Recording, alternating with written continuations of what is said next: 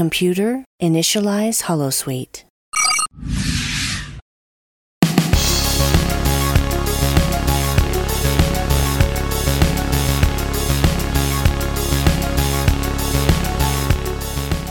Hello everyone and welcome back. Today I have a really exciting episode in store for you. Before I get into today's episode about the philosophy of Ghost in the Shell, I would first like to just give a shout out to my two friends, Yunette and Emma, and my sister Demi, because for my birthday last week, they bought me this really awesome podcasting mic that I can now use for my podcast. So thanks to them, you can now look forward to better sound quality, and I will keep bringing you really interesting topics. So yes, thank you for them, and I'm really enjoying my new gift. So yeah. Right, let's get right into today's episode. So today I will be talking about Ghost in the Shell. So just to kind of delineate what I'm talking about, Ghost in the Shell has a few different versions. So there's the 1995 anime, which was the first one and the original one, and it's a movie. And then after that, a few years later, I'm not sure how... I can't remember if it was 1997 or 98 or if it was in the early, I think maybe 2001. I'm really not sure. Don't quote me on this. But there was a second Ghost in the Shell anime movie. It was called Ghost in the Shell Innocence.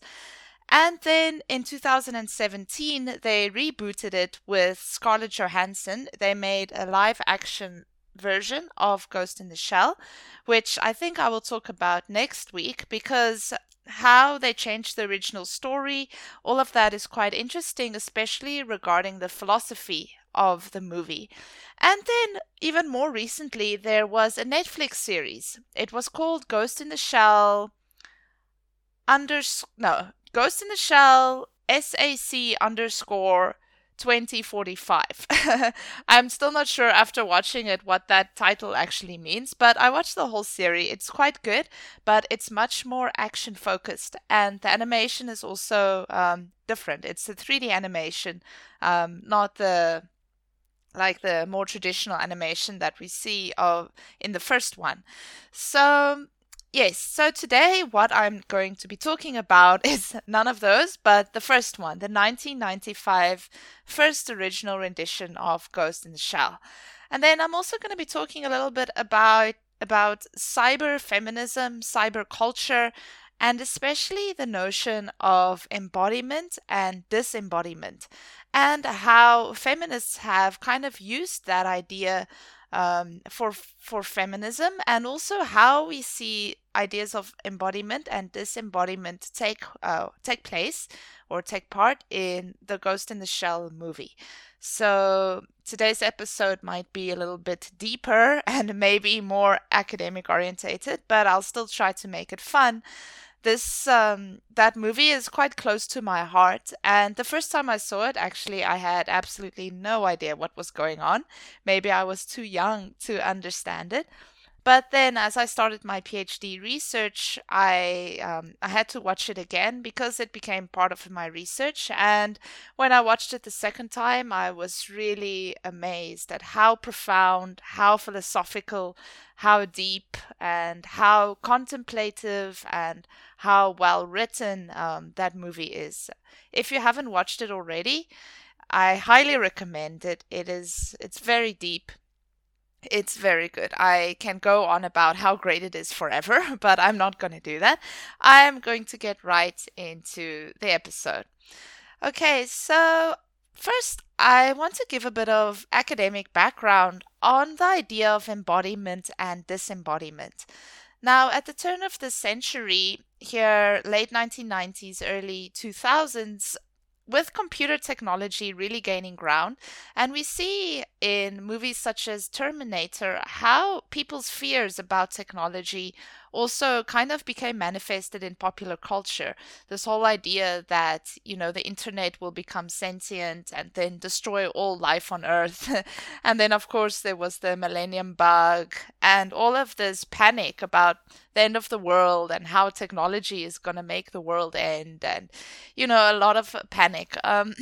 But also at the same time, there's a lot of hope, especially for feminists, because, and I think I might have explained this in the episode about cyberfeminism and 7 of 9 as well, for women, women's bodies have been the site of their oppression for a very long time.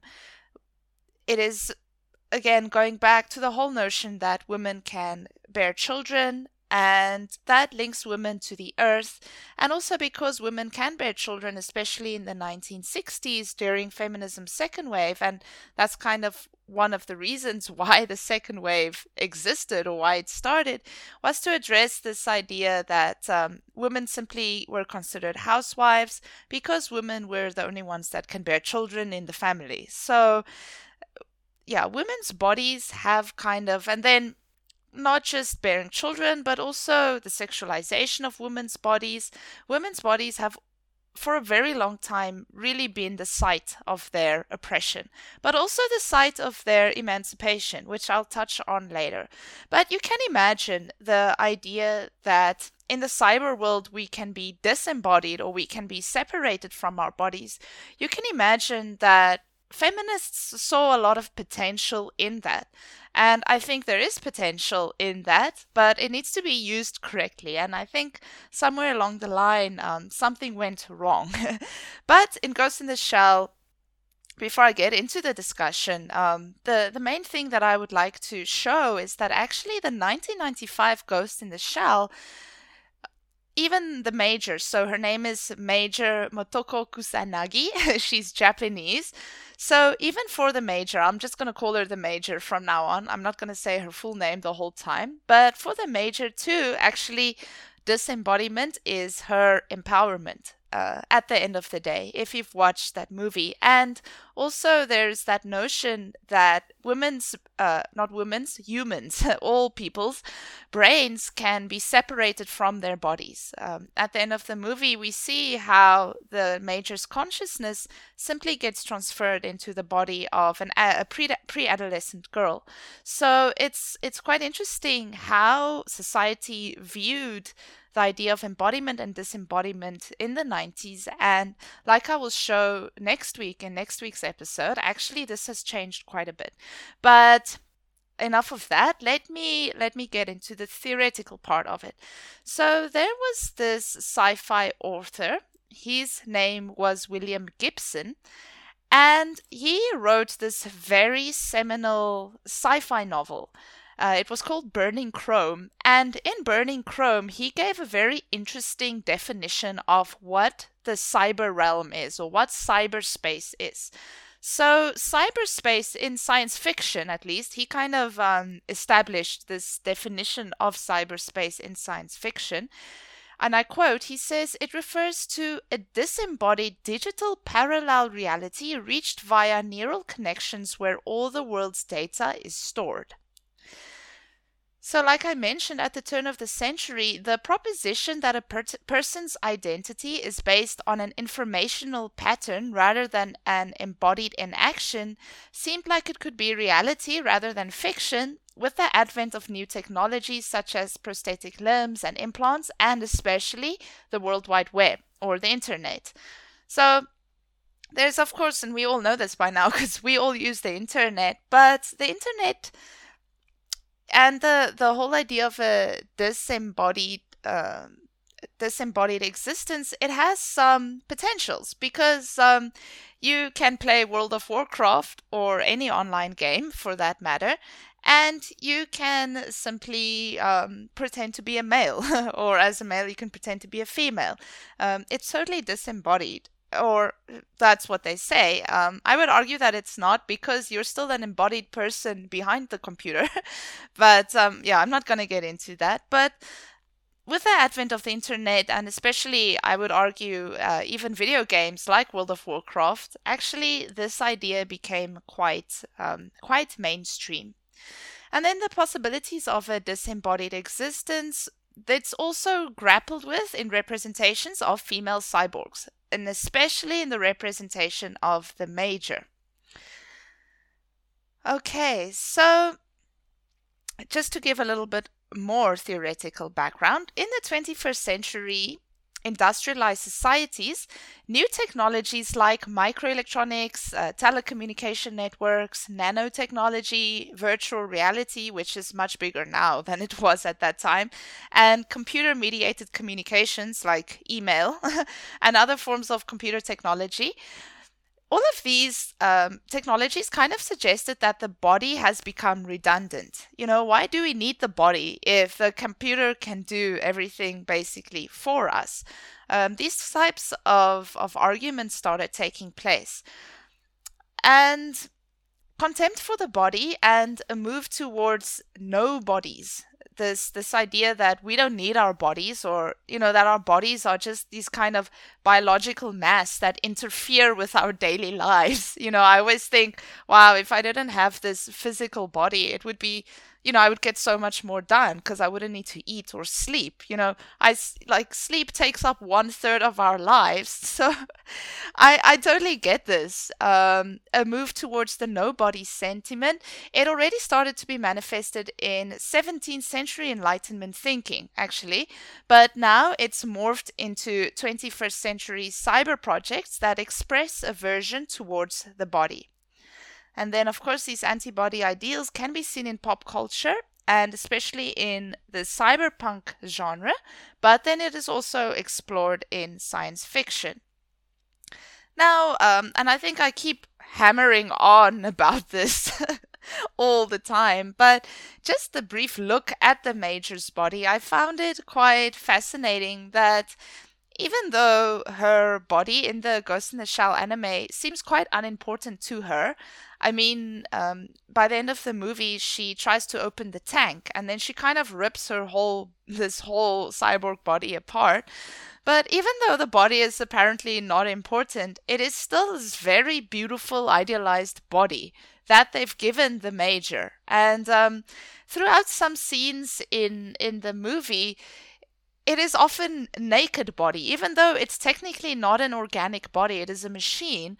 But the way they've drawn it is in some places quite sexualized. And this just goes back to my argument about the sexualization of cyborgs, of female cyborgs especially, that I talked about in the discussion of 7 of 9. It's quite interesting how it seems to be impossible for women to get away from this. Why is there an opening in the opening sequence? Why is there a shot where we see her full naked body in view? Why doesn't she wear clothes all the time? That naked pursuit scene, why is it that she needs to be naked in order for this machine body to become invisible? Yeah, it's just a side thing, but I really think it reveals a lot about the 1990s at least, or, female cyborgs in general from that time. I say that now because next week I will argue that actually Scarlett Johansson's representation of the Major is much less sexualized, and her machine body or her cyborg body is also much less fetishized. But I'll get to that next week. So that's just a side point. The sexualization of cyborg bodies and women's bodies, it seems to be a really big thing. Even the Major that hates her body, or that shows this kind of aversion or the unimportance of her body, it's still somehow very important for that body to be very sexy. Anyway, that's not the key point that I'm trying to get to. It's just a side note. Okay, but what Ghost in the Shell also does is that it explores the transcendence of consciousness. So, in my argument, or what I think, is that this aversion towards the body and this notion that our brains can simply be implanted into a machine or another person's body, the whole idea that bodies do not need to be embodied, we see that exemplified in the Ghost in the Shell anime from 1995. So the Major has a human brain, so according to the story, which was placed in an entirely cybernetic body. And then in the anime film, she hunts a bodiless super hacker that emerged on the net and became self-aware and sentient, and then infiltrates government cyborgs. So it's quite interesting that the notion that even a a hacker that hasn't had a body in the first place emerged totally from the internet or from the web, that something with sentience can actually emerge from something that doesn't in any real sense exist. And I found that very deep. And I think it really embodies a lot of human beings' fears about technology. And we still have that, even 20 years later, maybe more than it was at that time. You know, the whole idea that, oh, my phone is listening to me, or what if my computer is watching me? We still have those ideas. And the other day, who told me that they did something with Google? Don't quote me on this. I'm really just going on something very brief that someone told me. They said something about they're trying to or they're making Google smart enough to take care of itself or something like that. And I remember telling them, did they not watch Terminator? Like, what if Google becomes sentient and kills all of us? So still these fears, even in 1995, and I think especially in 1995 when the internet was quite a new thing and there was the fear of the millennium bug, we see human beings' fears about technology, manifested in this anime, in this super hacker that becomes self-aware and then infiltrates other government cyborgs. So yes, that is to say that he or she never had a body to begin with.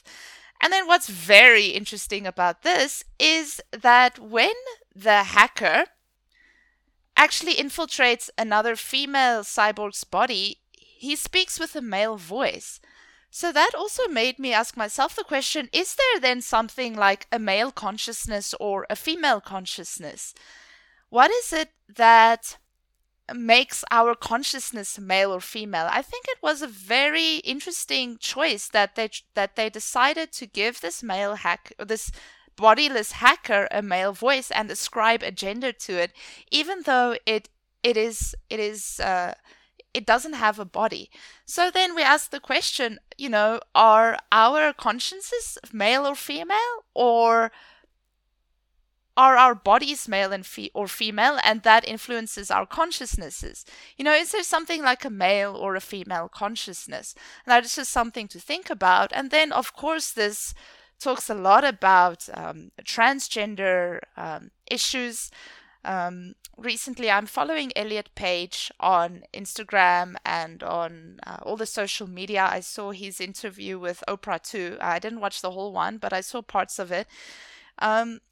I think Ghost in the Shell, by giving this bodiless hacker a male voice, it really asks interesting questions about our embodiment of our own bodies, and whether we feel like I don't fit into this body or not.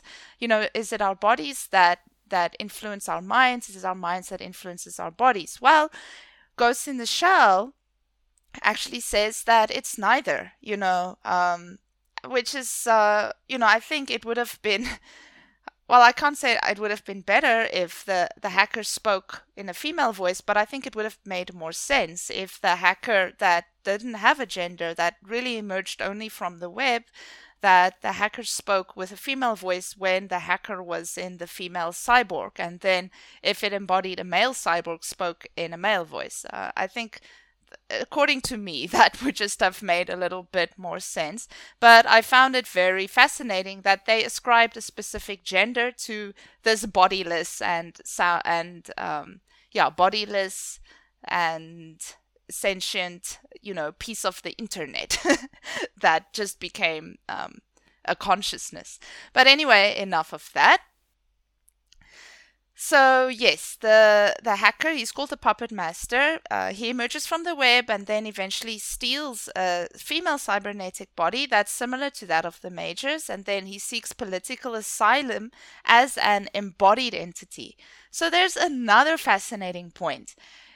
Why does only an embodied entity get political asylum? It is so apt that the male, or I should stop. I'm just going to say he, the Puppet Master, because he has a male voice.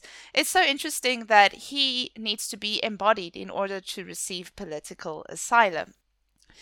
But then eventually the Major's cybernetic body is destroyed in battle, and her consciousness, as well as that of the puppet master, they are kind of combined and then transferred into the cybernetic body of a pre-adolescent girl. So together, the new consciousness, it's not the Major or the puppet master, but it is a new consciousness or a new ghost, suggested from the title, Ghost in the Shell, created from merging the two. So once again, we see this notion that, consciousnesses, they're not only disembodied to, per person, but they can even merge into some new type of consciousness and then embody another body that is the body of a pre-adolescent girl. So this idea that the mind and body can be split, it is totally portrayed in the Major's narrative, and her choice in the end too, to move on to this next stage of human evolution, which is apparently being a disembodied entity that is on the web. So this again implies that the body is simply a shell. The body doesn't affect the consciousness at all. I thought to myself at the end of that scene, if my consciousness were to be placed in the body of a pre-adolescent girl, I would definitely be impacted by that. I would definitely be influenced by that. But it seems that for the Major, who has now merged with the puppet master, that doesn't matter at all. So this philosophy that Ghost in the Shell embraces, it is very much a philosophy of disembodiment. And it could be good for feminism. There is a theorist, her name is Despina Kakudaki. She says the puppet master, which could be he, she, or it, also destabilizes the concepts of identity and selfhood that are important to the Major and also to us. It forces us to reconsider embodiment. It forces us to reconsider identity and our selfhood. And it gives us the opportunity to possibly reconfigure them. If that makes sense. I hope I'm making sense. So in terms of feminism, that could be quite empowering. If our bodies didn't matter, then women would not be subjugated because of their bodies.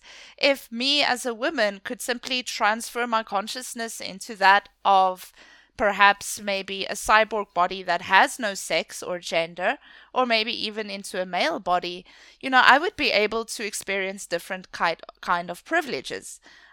Maybe just transferring my consciousness into a body that cannot give birth or that cannot provide sex.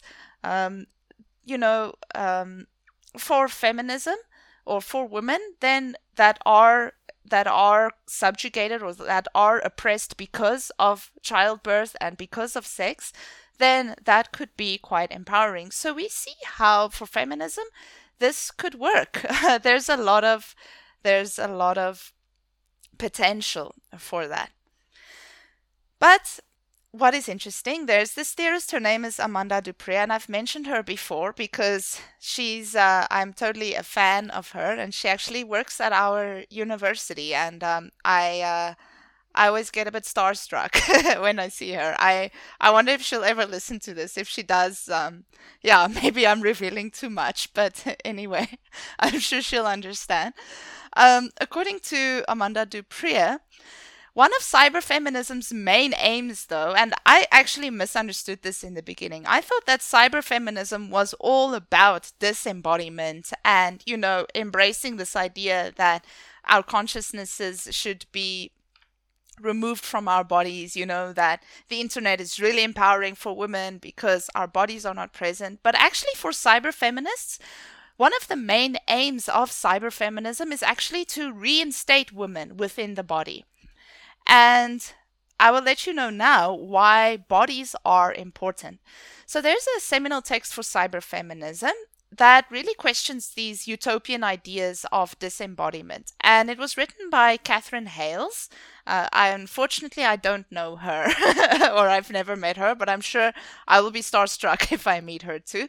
But she wrote a book. It was called How We Became Post-Human. Now, the whole idea of post-humanism, I'm not going to get into too much detail with that because that's quite like deep and hectic. But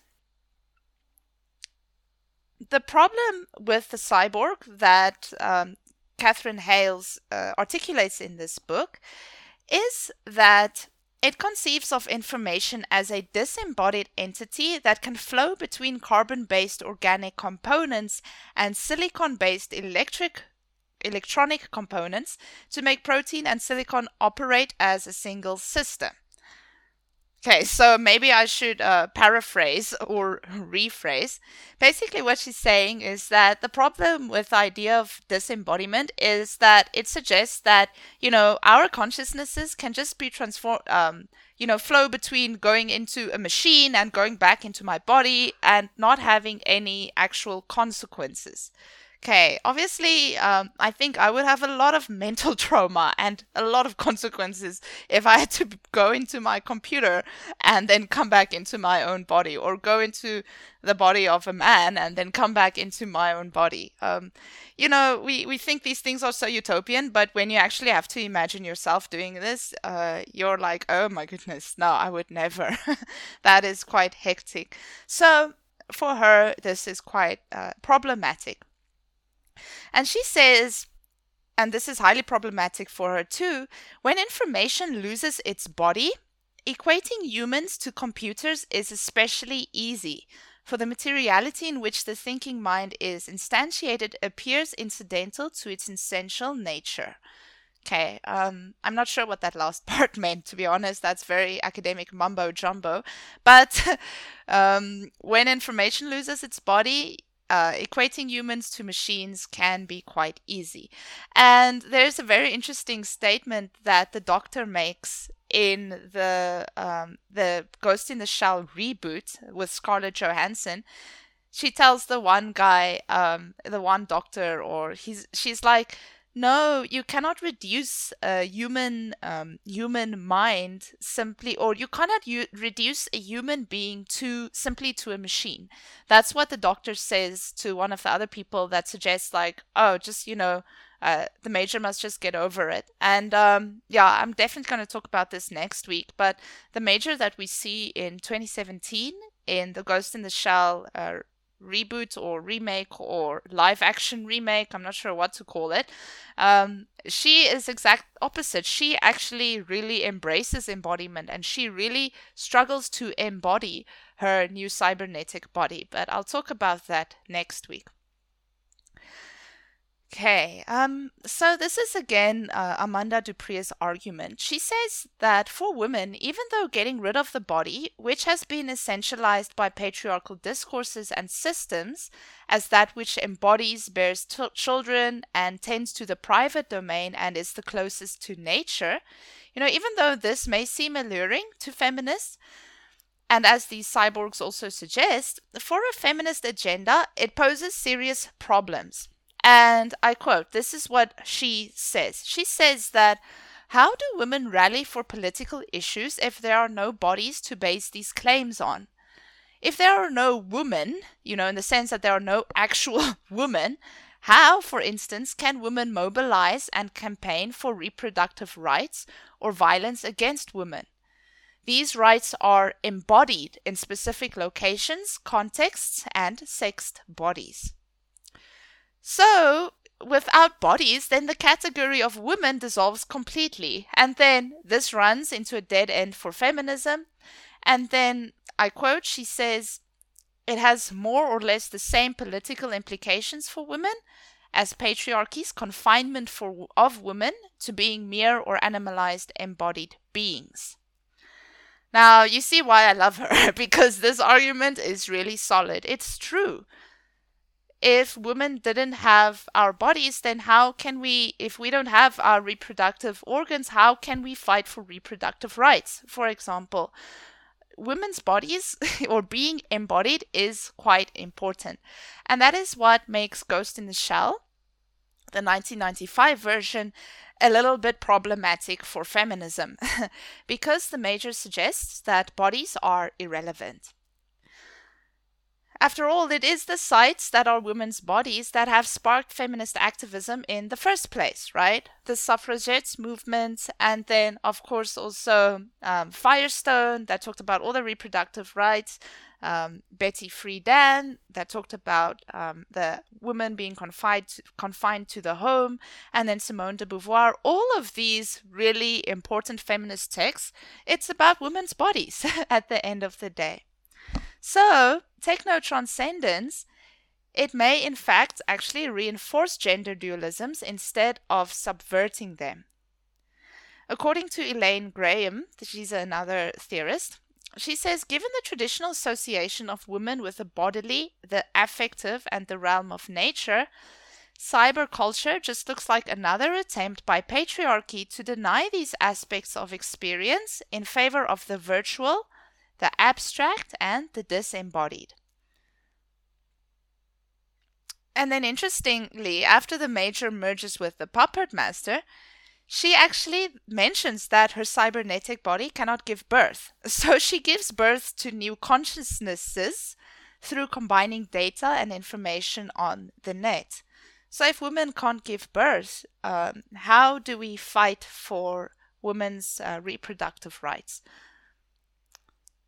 And then actually, in fact, the Puppet Master was initially conceived in this way, yeah, as a consciousness that just emerged on the web.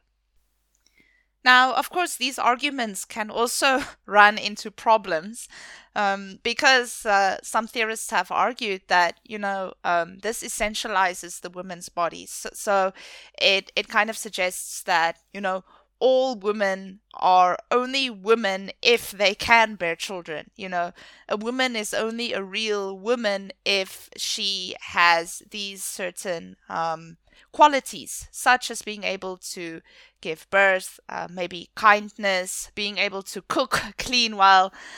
So, of course, the whole idea of the body, too, it can run into problems.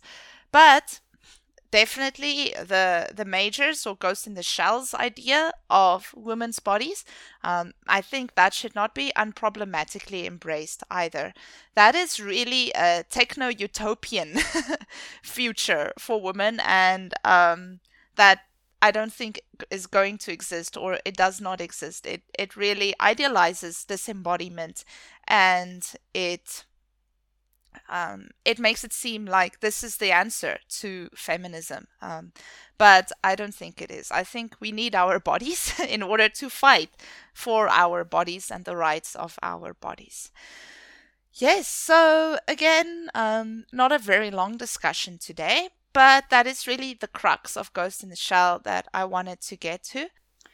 Like I mentioned, when I first saw Ghost in the Shell, it really made me think quite deeply about my position in the world and myself as an embodied entity. And I really asked myself this question: if my consciousness were to be put in a different body, how would that affect my mind? And how would my mind affect my body?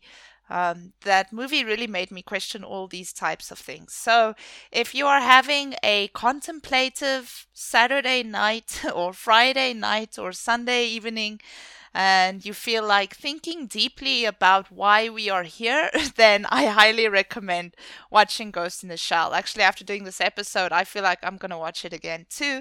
And yes, these are the insights that I have gained about this movie through putting it through a cyber-feminist lens, or through applying feminism to it. So I hope you found this informative. I hope you enjoyed the discussion.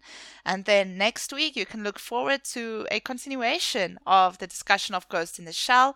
I will be looking at the 2017 live action remake of the movie, and how that movie approaches embodiment and disembodiment. And yes, just a spoiler, it is much different from how the 1995 anime talks about it. So I will link that to feminism too. And yes, I hope you enjoyed this episode. Thank you once again for listening.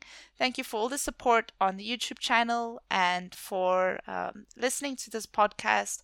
I really am excited that everyone is enjoying it, that everyone's listening to it so much. Yes, and again, thank you for my friends for giving me this awesome new mic. All right, everyone. Goodbye, live long and prosper, and then see you again next week. Bye-bye.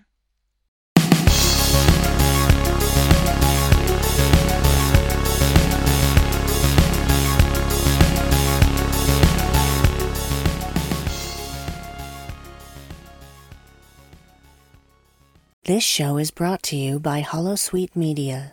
Computer, list other available Holosuite Media programs.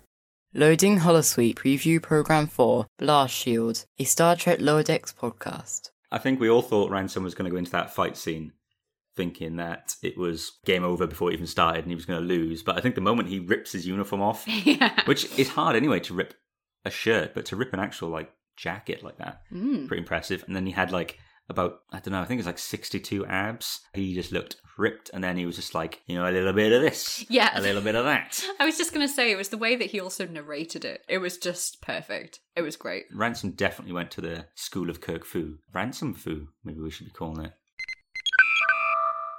Loading Holosuite Preview Program 4, The Janeway, a Star Trek Voyager podcast. I don't know what the director, which I think was David Livingstone, was thinking here, but they basically did a montage of them running around the ship, and it's just ugh. It was very Rocky. It was. I expected Eye of the Tiger to be playing. Dun, dun, dun. Dun, dun, dun. Especially when Shell picks up the water from the table and is drinking it. Computer, deactivate Holosuite.